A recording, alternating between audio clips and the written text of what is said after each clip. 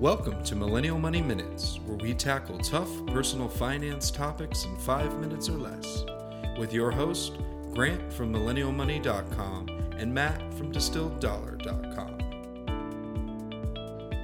Hey everyone, just a quick reminder, if you haven't subscribed, please subscribe. And if you have time, it really only takes 20 seconds. Please leave us a review on iTunes or Google Play or Stitcher. Those reviews help us to reach more people with the podcast, and so we really appreciate it. Today we're going to talk about escaping guilt. This is one of those emotions that's so tightly aligned with money. I remember it, and every time that I buy something, big, I always felt guilty about that purchase and thought about whether it would have been better to save that money. Literally, me personally, I was kept up at night when I bought a big purchase and felt guilty about the money decisions that I was making, and never quite understood whether or not how I was managing my money was the best way to manage money.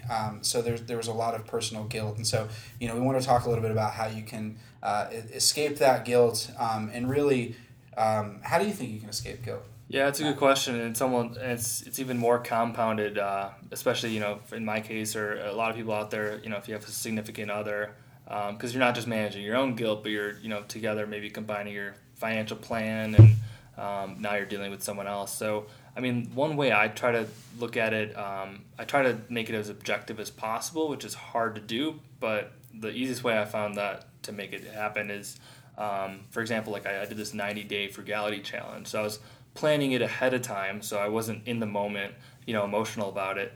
And I knew it was going to be a challenge for both me and my fiance, and I knew there was going to be plenty of times where we would love to go out and shop and spend, and I knew that feeling of guilt was going to creep up. So what we decided together was basically plan a vacation at the very end of it. So, and then going through that challenge, we basically eliminated all those moments where we wanted to shop and do all these fun things, because we knew that there was that reward at the end. So we basically eliminated the outlet to go shopping and try to escape that moment. And so in turn, we escaped guilt. Yeah, and I think a lot of this comes back to, and we talk a lot about this, just the habits that you build, because ultimately you can build habits that help you mitigate guilt and make guilt occur less frequently. To Matt's example, just knowing that there's something at the end of the road that you're saving for, is important, so you can take that trip and not feel guilty because you built up. And you don't even have to make. My example might be extreme at 90 days, but maybe just do it on a 6-day basis, and then that Sunday, you can go shopping for that new pair of shoes or whatever it might be. So then, try to figure out a way where you can make it more achievable. And, again, 90 days is something I've built up to, and now I've got big annual goals. And that's sort of, again, building up those habits. It starts small, daily accomplishments to avoid the guilt, and then work up. Yeah, and I think, money, like a lot of things in life, as long as you get it right 80% of the time, you're still going to get a vast majority of the upside of that decision. So just like dieting, managing money, sometimes you're going to mess up. Maybe you're just super tired. Maybe you've cooked every day, dinner every day over the last few days, but you come home and you're so tired that you just can't stand up and you have to order food out.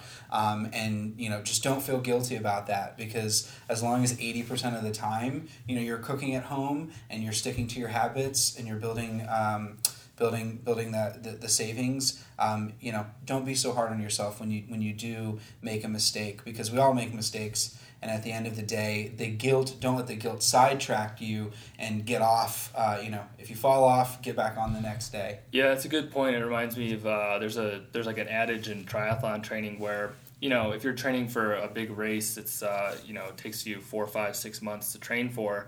Not every day you're going to be feeling 100%. So on a day where you wake up and you feel that you're at 60%, the adage is basically get 100% out of your 60%.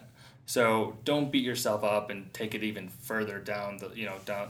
So just focus on, hey, I'm not feeling great for a great, fast run today, but I'm going to get out there and jog, just do something. So do the best you can each day and just try to get better each day and escape guilt. Hope this was helpful, and we'll chat with you soon.